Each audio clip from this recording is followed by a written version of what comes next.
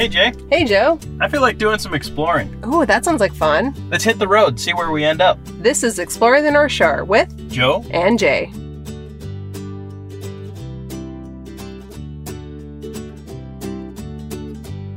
Hello, Jay. How you doing? I'm doing good. Well, we're cruising 61. Joe here. We've already had a wonderful experience. If you want to check that, go to episode 1 because we had an awesome time starting in Duluth and moved up on the scenic drive, had some candy, of which we have a nice stash to keep us fueled should we need it. We could probably live off of this for like a month. I'm pretty sure episode 2 is just going to be Joe's candy high. Yeah. If I seem a bit off in this episode, if he starts talking really fast, it's because he has had a lot of hot air in the past, 5 minutes. I told you to cut me off. Okay, it is in the back seat now, so you don't hear him crunching through this entire episode, but I let him eat it through Two Harbors. But now we have passed Two Harbors, and we are continuing up on our North Shore road trip, and now we're outside Two Harbors. We are on Highway 61, heading towards, well, really there's not a major town. Once you pass Two Harbors, that's it. You're done with major towns on the North Shore, but we have a lot of small towns. So we're heading towards Beaver Bay right now. And I've noticed as we were leaving Two Harbors, nice kind of municipal type campground there on the lakeside, and we've now beyond that, and we're coming up on some kind of a pie establishment, it looks like. Yeah, Betty's Pies. So world famous Betty's Pies. I can actually give you some history about this one. It used to be just this little tiny shack. I think it was like an 8-foot by 10-foot shack. And I remember Betty's Pies back when it was just that. When we first moved up here, my family did. This little place that has just exploded into this huge restaurant. Everybody knows, if you travel the North Shore, you know that the name Betty's Pies. Whether you've been there or not, you know it. And I feel like everybody who drives up thinks, ooh, we got to stop there. Mostly because it's always really busy. It's often packed. The parking lot looks like outside of a Minnesota Vikings playoff game or something. Drive carefully in this part. So it's actually right here on our left. We're just coming up to it right now. Drive carefully when we drive past here because people are turning in and out constantly. Yep. It was originally a fish selling business. So it was a fish shack. Yeah. Literally, Betty's Pies was a fish shack. And then in 1956, Betty herself added donuts and hamburgers and hot dogs to the smoked fish offerings. And she started selling her now famous pies, and it just kind of exploded from there. She handmade every pie until she sold the business in 1984, and then she passed off her secrets of her pies to the new owners. After the retirement, the future of the restaurant was kind of unknown. In fact, it almost ceased to exist until the new owners did come along. Eventually, they tore down the old shack and they built the large restaurant that you see today. In fact, if you come here, the old shack used to be where the garbage cans are now, the big garbage dumpster. So if you see that, you can picture this tiny little building and then look at the building that's there now and wonder how the heck they pulled that off, because there's a lot of people who want to come here and there was no place to put anyone. And they had the access. They've got the original recipes to the pies. Yes. And Betty herself has kind of come in and out, I believe, during her retirement to kind of help out with some things.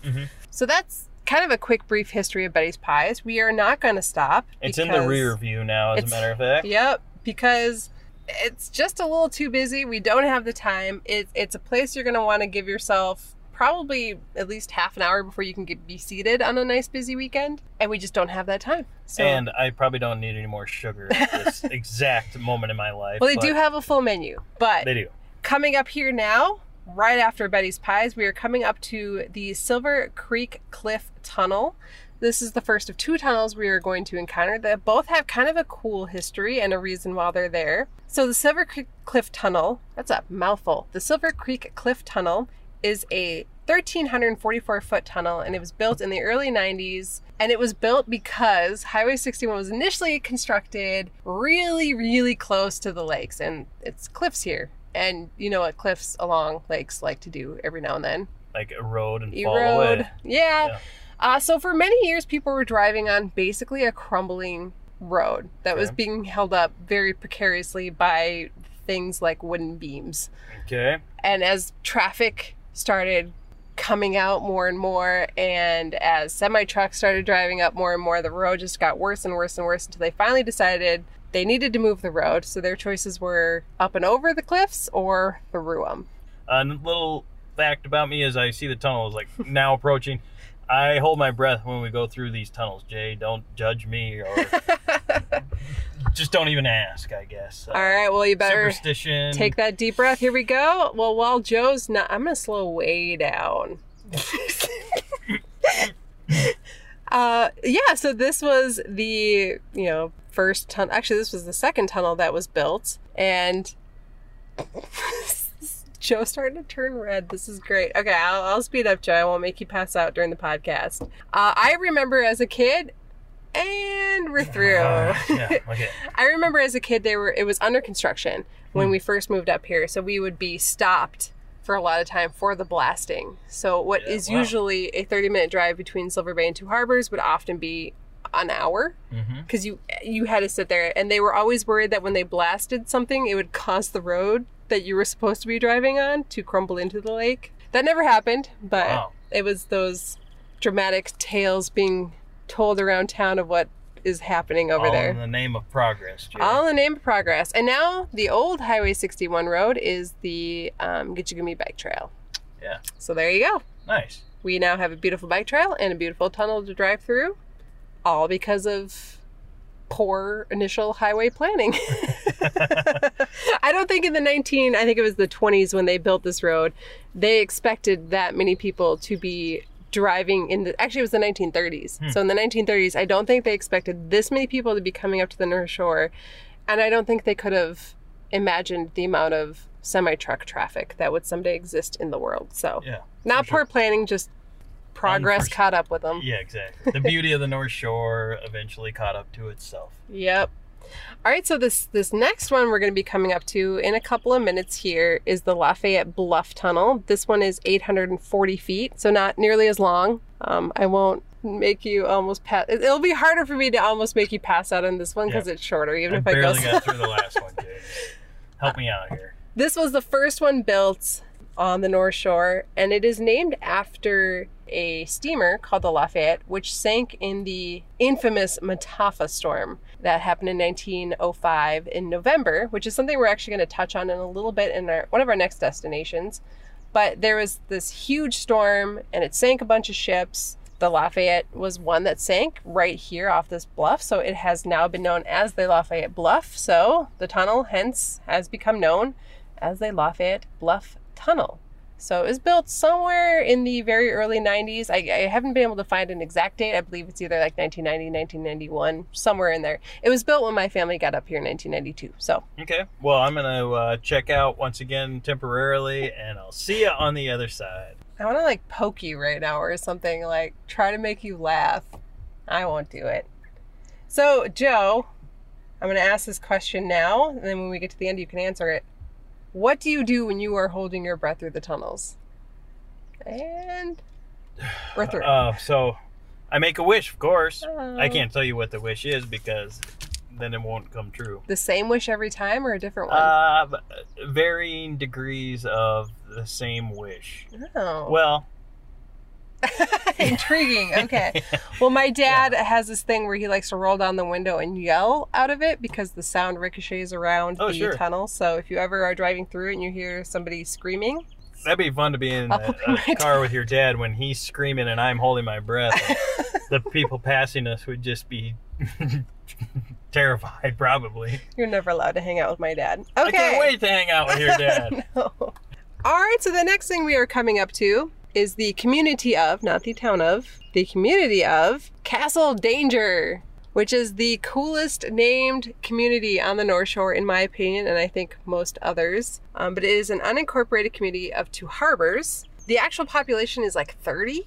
Okay. But there's lots of seasonal vacation homes in the area. It was originally a lumber camp, and it was also settled by Norwegian fishermen. Yeah, okay, so a few theories as to where the name came from. Yeah. That I've heard over the years. Castle Danger. Castle Danger. There's never been a castle here. Danger, maybe. We'll get to that. But no castle. The castle name may have come from by how the cliffs look like a castle, especially at night. That would have been my guess. Yeah, that's the one that makes the most sense to me. There is a shallow reef that runs along the shoreline here, and that's where the danger part comes in. Mm-hmm. So you see those castle like cliffs and you think, oh, danger if you're a fisherman or if you're in a boat, because you know there's a shallow reef nearby and you need to kind of retreat away or else you're gonna sink your boat. Another theory is that I saw mentioned was that the town was named after the Walter Scott novel called Castle Dangerous. But besides one reference to that online, I have not been able to find anything kind of suggesting that Castle Dangerous became the community of Castle Danger. I'm more inclined to believe the cliffs and the reef theory. We'll go with that. You're good at obtaining information, so I'm thinking that it's probably it makes sense. It makes sense. The one that makes sense. So Castle Danger is home of the Rustic Inn Cafe, the Grand Superior Grill, and then it now has a liquor store. It used to have a secondhand kind of antique store, and now it has a liquor store. So if you're driving to this area, something to keep in mind. Booze on up here in Castle Danger. Once you stop safely for the night. I mean, you can buy your booze while you're still driving. Oh, that's true.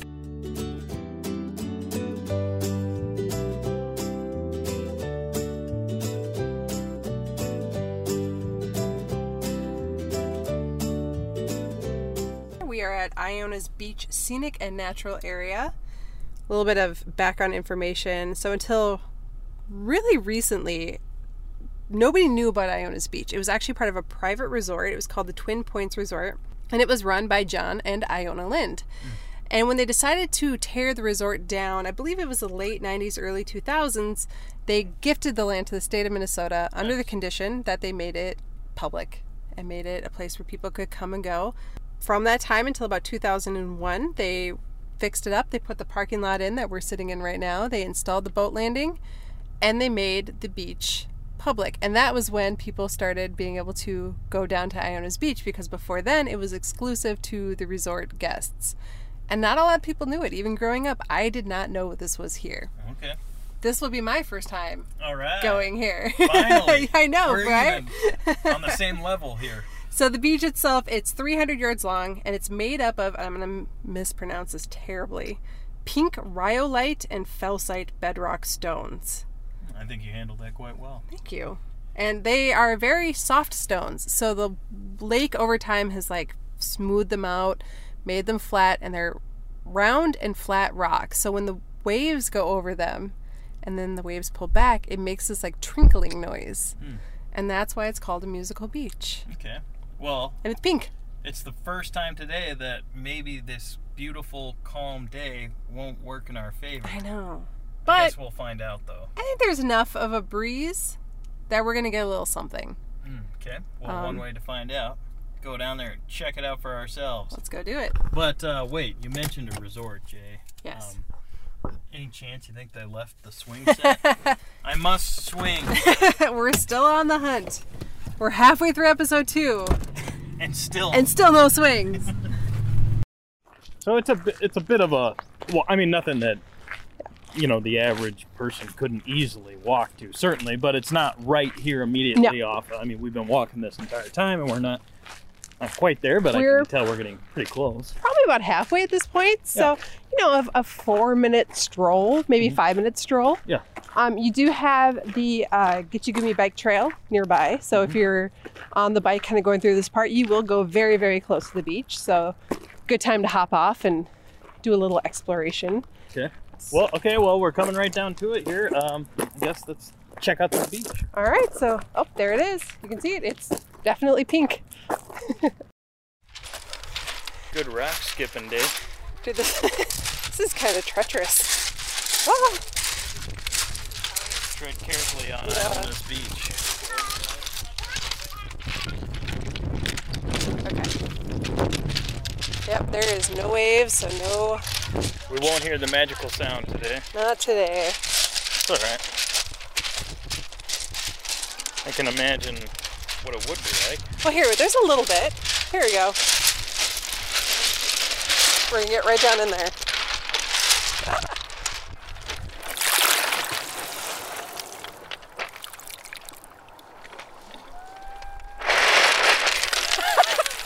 That was not it.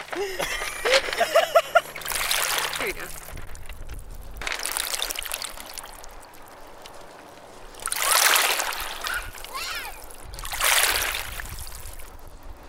The rocks move and kind of shift over themselves, and that's what makes the... But you can, I mean, even walking on these... You get the idea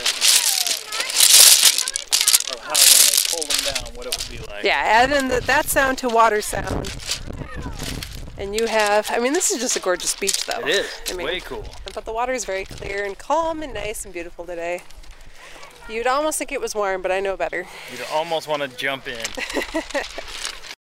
We're back in the car after our exploration of Iona's beach. Good to be back. Should probably apologize a little bit for the sound quality. I'm sure there was a few people there, and there was a family and a few other things happening. Well, they were doing their thing, you know? Yeah. So I think we probably caught them a bit on the background. You know, we didn't get the sound I was going for. Hopefully we got something. You found the lake at one point, almost. It was, yeah, that's why I said I'm glad to be back. It's a beautiful spot, don't get me wrong. But yes. Would have been a little cold today. Nice day, calm, but a little on the chilly side. So next, we're actually going to head back on the road here, and we're going to head to Split Rock Lighthouse. One of your favorites. One of my favorites. And from what you've mentioned earlier, is you've never been there. I'm about to be enlightened. I'm excited for this, because it's not very often that I get to introduce somebody to... Oh, I'm just kidding. That's a complete lie. Every time somebody I know comes up here, the first place I bring is Split Rock. So All right. I'm excited to show you it for the first time. I'm so excited to be there. let's get back on the road and let's do it. Cool.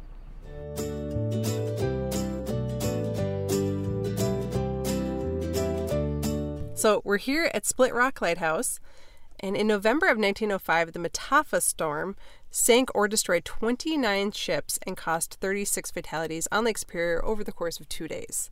So the Madeira is actually a barge that was being towed by the SS William Edinburgh. So the SS Edinburgh thought, oh shoot, you know, this is a terrible storm, we're going to crash, so it cut the Madeira loose. Luckily, it ran aground. Well, it actually crashed into the Split Rock, the cliffs there. And what happened was every single crew member except for one was able to scramble off the side of the boat and climb up the side of the cliffs, where they then sat for about 2 days before they were able to be rescued. But the SS Edinburgh ran aground near the mouth of the Split Rock River, where it then split in two, and yet somehow miraculously was salvaged and put back onto the lake, where it sailed for another, I don't know, like 40 years or something like that. So this all happened in 1905, and that is when they identified the need for a lighthouse on the cliffs of Split Rock. Yeah. And that is why there is now Split Rock Lighthouse. All right, so we've gotten our wristbands, and we are now in the museum. Wow, this place is awesome. It is dedicated to basically life in the area, but also to, it's a maritime museum. Let's just sum it up like that. Jay, this is my first time in here. I think that's insane. Well, I don't understand how you can live up here for as long as you have and never... I've always had to be going somewhere. It's nice to stop and, you know, take the time and come and check it out, because it's absolutely... I want to look at everything and spend a lot of time here right now. This was a very popular field trip destination for the Silver Bay schools, which I went to. So I pretty much came here at least every year. But I have another connection here that you're about to discover. Look at this old fishing boat. Over here. This map. I want this to be the wall of my house. Yeah, so this actually shows the shipwrecks on the North Shore. So we have... You know, the Benjamin Noble right here just by Knife River, which we were just at. The Lafayette, which the Lafayette Tunnel is named after. Yeah. And then if you come towards... Oh, that's it spins around. That's new. Cool. If you come towards Split Rock, of course, you have the Madeira right here. And the Madeira, this is very interesting, and they're actually watching the video over there. You can still see it. In fact, on a clear day, you can see the remains of the Madeira. Jay, why have I never been here before? Because you're crazy. This is awesome. Only thing I could think of. I'll take that, yes. So we have ships, and they just say, this is where we think it is, because it went missing, and they've just never found them. I mean, that's Lake Superior for you. It's not... You know, it's not your typical lake. You can lose an entire ship and never find it again. on Lake Superior. Amazing. This map is amazing. And this is also another reason. So Compass. what this shows you is that the rocks on, or some of the cliffs on Lake Superior are actually magnetic. So the old-timey magnetic compass. What the heck? As it passes these magnetic rocks, it throws off the compass, so you don't realize actually what direction you're going in, which is why on a dark night, it is easy to go off course. Wow. Which again shows the importance of having a lighthouse, because a light you can see even when your compass does that. Oh my gosh. That's pretty wild. And then this one over here shows you that every lighthouse, it's actually, is this working? Oh, there it is. Every lighthouse has a different flash. And so as a sailor, you knew which flash was what. So Split Rock Lighthouse flashes white every 10 seconds. The Two Harbors Lighthouse would have a short flash, 5-second pause, and then another short flash, and then a 15-second pause. Mm-hmm. Yeah, interesting. Cool. Cool. This is nice to see all broken down, put into a really well-kept, clean area. And yeah, just very nice. So this, I mean, it's a visitor center and a museum. It was renovated, I want to say, late 90s, I think. They do have a movie theater, but it's already started. So I think we're just going to head out and head up to the lighthouse. So there are guided tours. I think they run about every 20 minutes on the weekends. So if you want to have a guide tell you what you're seeing and looking at, you can go on a guided tour, or you can go on a self-guided tour and just walk around. There is a fee to access the actual lighthouse area during the day, but actually after 6 o'clock you can come back here. They close up, but they leave the doors open to get back here. There's no guided tours, the buildings are closed, but you can still walk around and kind of see everything. And that's a great time to come back to get pictures if you want a specific picture without other people in it, or do what we did today, come on a Thursday. Yeah. I'm Leanne Buell, and I'm a tour guide interpreter at Split Rock Lighthouse. And you are also? I'm also Jay's mom. All right. Cool. Have you mentioned anything about the lake? How calm and lovely it is. How calm and lovely it is right today. now. But it's not always that calm and lovely. Split Rock Lighthouse was actually put at this spot because it is the most dangerous shoreline on Lake Superior. Wow. Part of the reason is the cliffs, and also it's a bit deeper. I mean, you don't go very far out here, not even 800 feet, and it's already 400 feet. And which was very misleading. It's very clear today, so the mariners on the boats would have no trouble seeing anything today, or not seeing anything. But boy, that lake out there, the storms can get very violent and very wild, and we get lots of heavy snow and heavy fog out there, and that causes the disability to be a problem. And when the boats were using compasses to determine their direction, they'd be in amongst this area, their compasses would be off, and they would have no idea that they were coming close to the shoreline. And one of the things that they would try to do is use a depth finder to determine if they're getting close, which the only thing they would go by is as it got shallower, they knew they were getting close to the shore. But it doesn't do that here. It stayed deep. So that didn't even help them. And before they knew it, they'd be in amongst the cliffs here and in a lot of danger. There had been a series of storms, but that storm of the 30-some boats that were sunk off the lake, a good 4 or 5 of them were up and down the shoreline. And on that one day. Wow. It was like the straw that broke the camel's back. When they put this lighthouse here, why did it take so long if it was seemingly such an essential place? Like what? Part of the reason is it was not a necessary spot for many, many years because iron ore had not been discovered yet. And up until that time, the boats were mainly carrying wheat and products like that. And our lake tends to be higher than the other lakes. And it was very difficult to get a boat in this area. And they discovered iron ore, and that changed everything because they built the Two Harbors port they built that for the iron ore, and then they couldn't handle it all. I mean, at that point, all of a sudden, they built the locks so that they could bring the water up to the level and bring the boats on the lake real easy. Yeah. And at that point, there would be 20 to 30 boats out on that lake instead of 2 or 3. Mm-hmm. They were trying to save money, so the boats were overloaded and underpowered, and that's when the boats started having problems. Okay. The sinkage, and that's when split rock became necessary. That's when they decided it has to be done. So the boat owners, deciding they needed this light station, started to petition Congress to build the lighthouse. And they actually decided that building was a necessary thing, commissioned $75,000. And building began in 1909. So $75,000 Right. paid for Everything that you see here, with $2,000 left over. Oh, there's good budgeting for you. The first thing they had to figure out is how to bring the supplies and materials to the site here. And that the first means of bringing the supplies was a hoist and derrick. And the hoist was an engine, which is now in the museum at the visitor center here.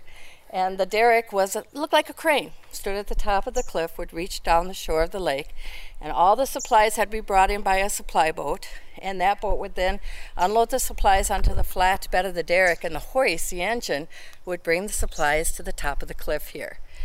And everything was brought that way until it blew down in 1916. And then they used the tram. The tram was a track with a small cart. And that was used until 1934 when they finally, after Highway International 1, we now know it as Highway 61, was built. And then they had a supply truck. And that changed everything, because until that time period, everything coming by way of the boats off the lake, they relied on a supply boat to bring all the fuel that they needed to operate the light station. And what about food for the workers? They didn't, they had a big problem with food. They couldn't have gardening here because there was a lot of rock. The nearest grocery store was Beaver Bay, which is not very far away, but by lake, it was very dangerous, and you could never rely on that lake to get your food. So most of their food was dried and canned and salted. So with dried beans, peas, lentils, rice, they had a lot of soups and stews. One of the things that they would do, there was no ice box, and when you go in the house, you'll see that, and that's what would have been used, no electricity. With no ice box, their meat that they would get, they would have to salt. And a lot of times, they would hunt, even out of season. And one time, the game warden, Mr. Tabor, had heard that they were doing that, and he came on, he was talking to one of the head keepers here, Frank Koval. And he was dressing a deer at the time. In fact, Mr. Tabor was sitting on the barrel that he was working on. And he was invited to dinner, and the whole family was really nervous because they knew they were having moose.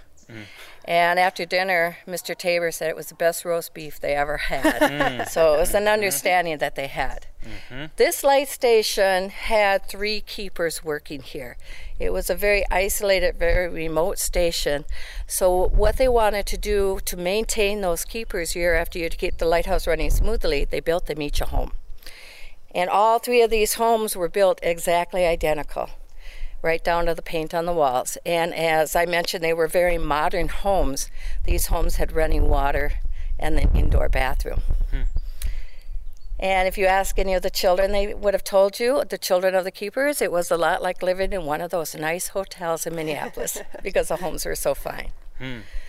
So what about when Lee and his family would live here? Lee Radzak, who retired in 2019, I think, right? He just retired. April, retired in April. And what was his role? Because does the lighthouse still function? It was not a functioning lighthouse for the boats out on the lake. It still was an operating lighthouse, which means that the mechanism to turn that lens was still in place, a lens still in place. But everything that it did was for tourism. And so Lee's role was to work with the tourism. He's the one that brought everything that you see here back to the late 20s. He's the one that brought in the tour guides and the costume guides. And he is also the one, when the light was lit, he's the one that lights it. And so, will that continue, this role? Oh, yes. Someone else? We have someone else right now that has taken over that role. Yeah. That's a pretty coveted job. Seems like a depressing Yeah. job, but a pretty cool one. It's a very good job if you can, stand the crowd of people, because he lives in one of the houses. Oh yeah. It's kind of a And double-edged sword. It Part of is the a year, double-edged it's sword. really busy, and the other part of the year, it's really isolated. Yeah. I'd be into that job.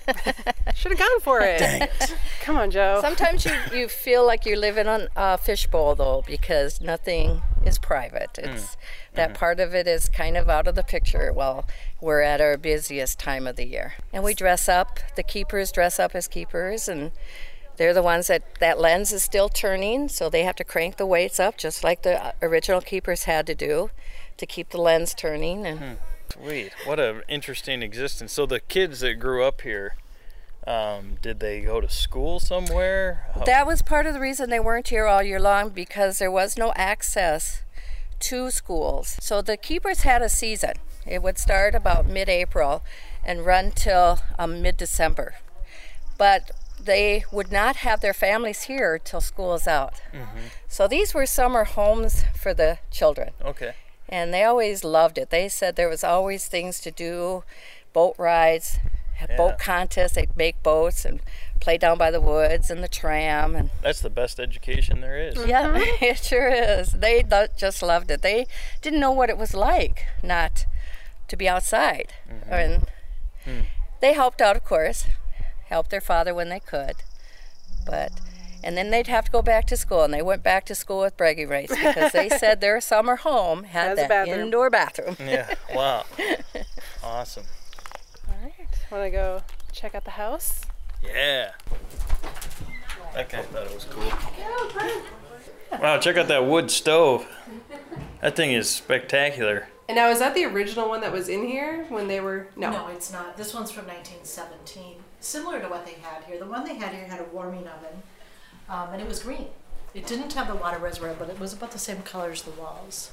Oh my goodness. But when this site was, well, when the lighthouse was decommissioned, there was electricity here. Yeah.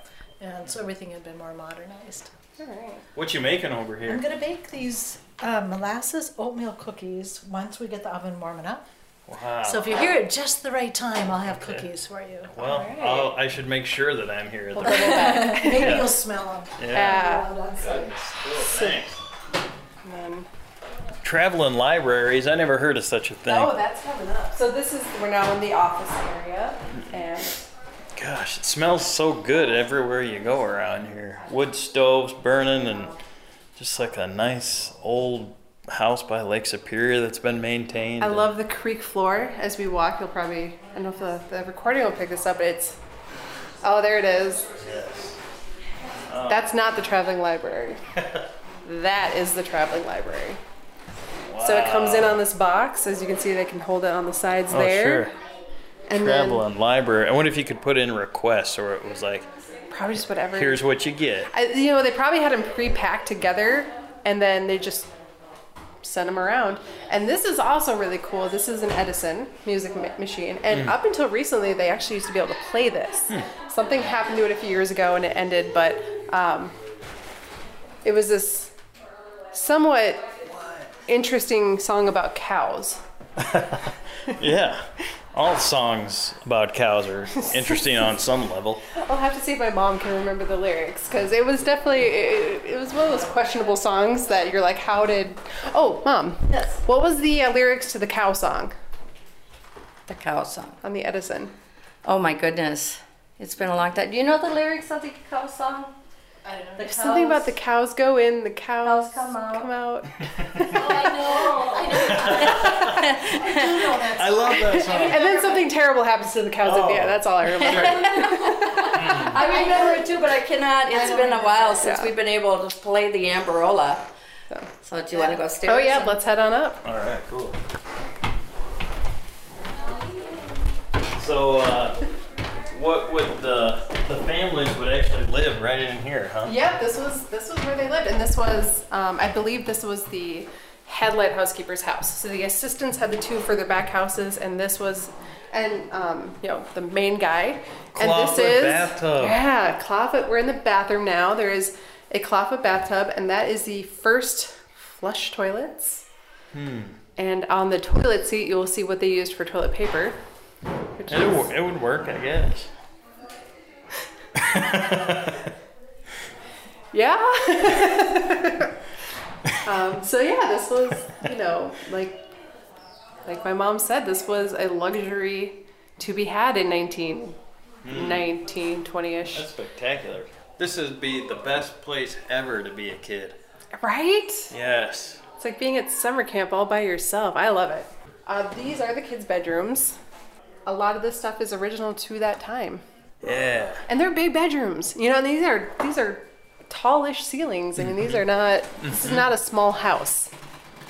This is, I just want to hang out in here for like a week. I want to live here for a week. They should totally turn one of those other houses into a bed and breakfast. Vacation rental. Should plant that seed.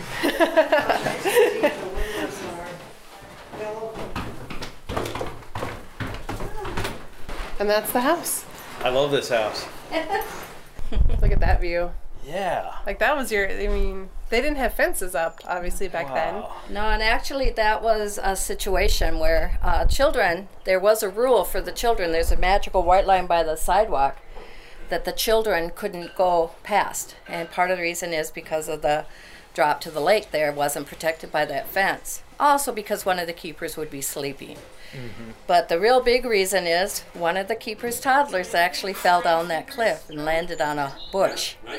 And what saved him was his cries, and the keepers saved him before he was killed. Yeah, sure. And I met him when I was here for a couple of years. I met him as an older gentleman, and he was showing me the scars. And I said, "Well, what were you doing?" He said, "Why, chasing snakes, of course. What else do you do around here?" Yeah. Oh my goodness. But the children spent most of their time down by the woods and the tram, and then this will be my end of the tour. Well, thanks for thank showing you us very around. much. This is awesome. This was a workstation here, the cleaning room. And of course, when they were burning a kerosene lantern, they had to do a lot of cleaning. That's why all the glazed brick are in here to clean. And then you'll be going to the weight room. Cuckoo clock action, you know. Uh-huh. That's what's turning the original lens right now. And this same set of gears that they used in 1910, we're still using that original equipment. Wow. And people tell me it's going very quietly up there. Okay, excellent. So, All right. Fantastic. all right, He's right excited on. for this. Check it out. All right. Yeah, thank you. Okay. This is, are these the original stairs? These are, everything is original. Isn't that crazy? And they would light it by walking up there and lighting it, and it would burn, and these are the mechanics of it that keep it rotating.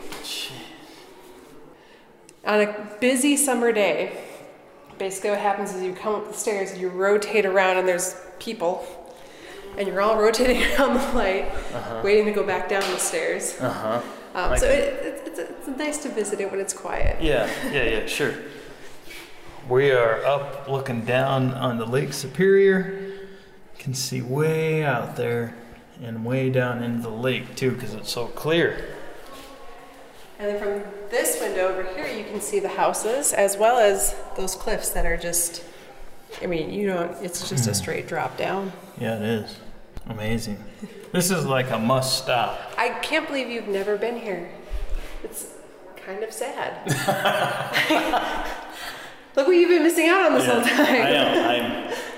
I'm glad to be here. That's about all I will say it is, I like having those stories to tell of my childhood of being here a lot and being able to come here, and it does have it's a place that's different than most other places you can visit. So, like you said, it has a feel. It does have a feel. This is great. I'm glad that you took me here, Jay. All right. Okay. Well, back down the stairs. Back down the We'll stairs. time it right.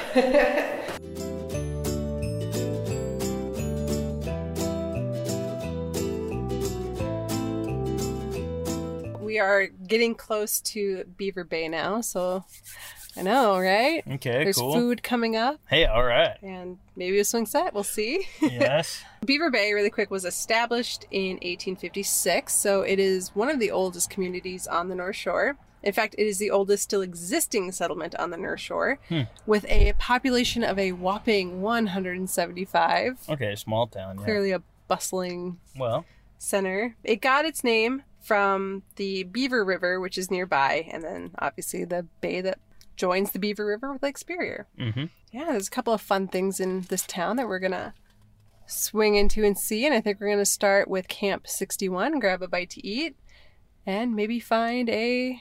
I see one over there, Jay, right there. Oh, hey! Swing sets! It's Ooh. fenced in a little bit. It's kind of a smaller looking. Okay, so It might okay. not be Hold on, the let me pull in one. here. Okay, I don't know if this is the one, Jay. We need to change it to a public swing set. there we go. Okay, so there is a swing set right here. I'm looking right at it, but it is in front of a church. It is fenced off. I actually don't even see how you would get in here. Maybe there's a gate over there. But I don't think we're there yet. I think we need like you said, a public park that anybody can go to at any time Okay. and enjoy. So right. we did find a swing, but it is not the swing. Also, it looks like you could break that one. We need Yeah. a bigger swing. We need a swing where you can really swing. Yeah, if I'm going to do it, I want to go all in and be pumping my legs and get the whole experience. Yep. Okay. Well, since we've stopped, maybe we could grab a bite to eat here. Yep, so here we are. We are at Camp 61, which is right here in the beautiful, bustling metropolis of Beaver Bay. Actually, yeah, I say that sarcastically. There are a lot of cars driving through right now. It is a busy day on the North Shore. So let's go in and grab a bite to eat. Sounds good.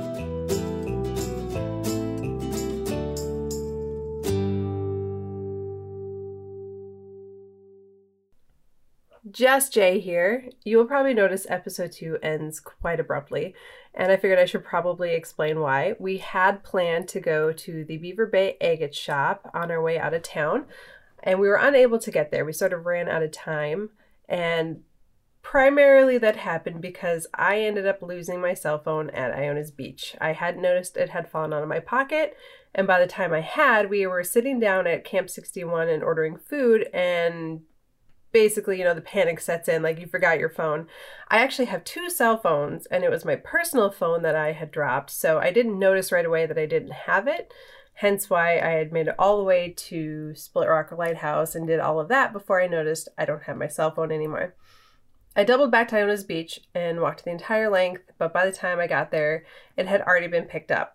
However, I was luckily able to track it to Cove Point Lodge in Beaver Bay, where a gentleman named Mr. Wilkinson had picked it up, and he had found it at Iona's Beach and brought it back there for me. And they were able to actually track me down by a card in there for my son's doctor's appointment.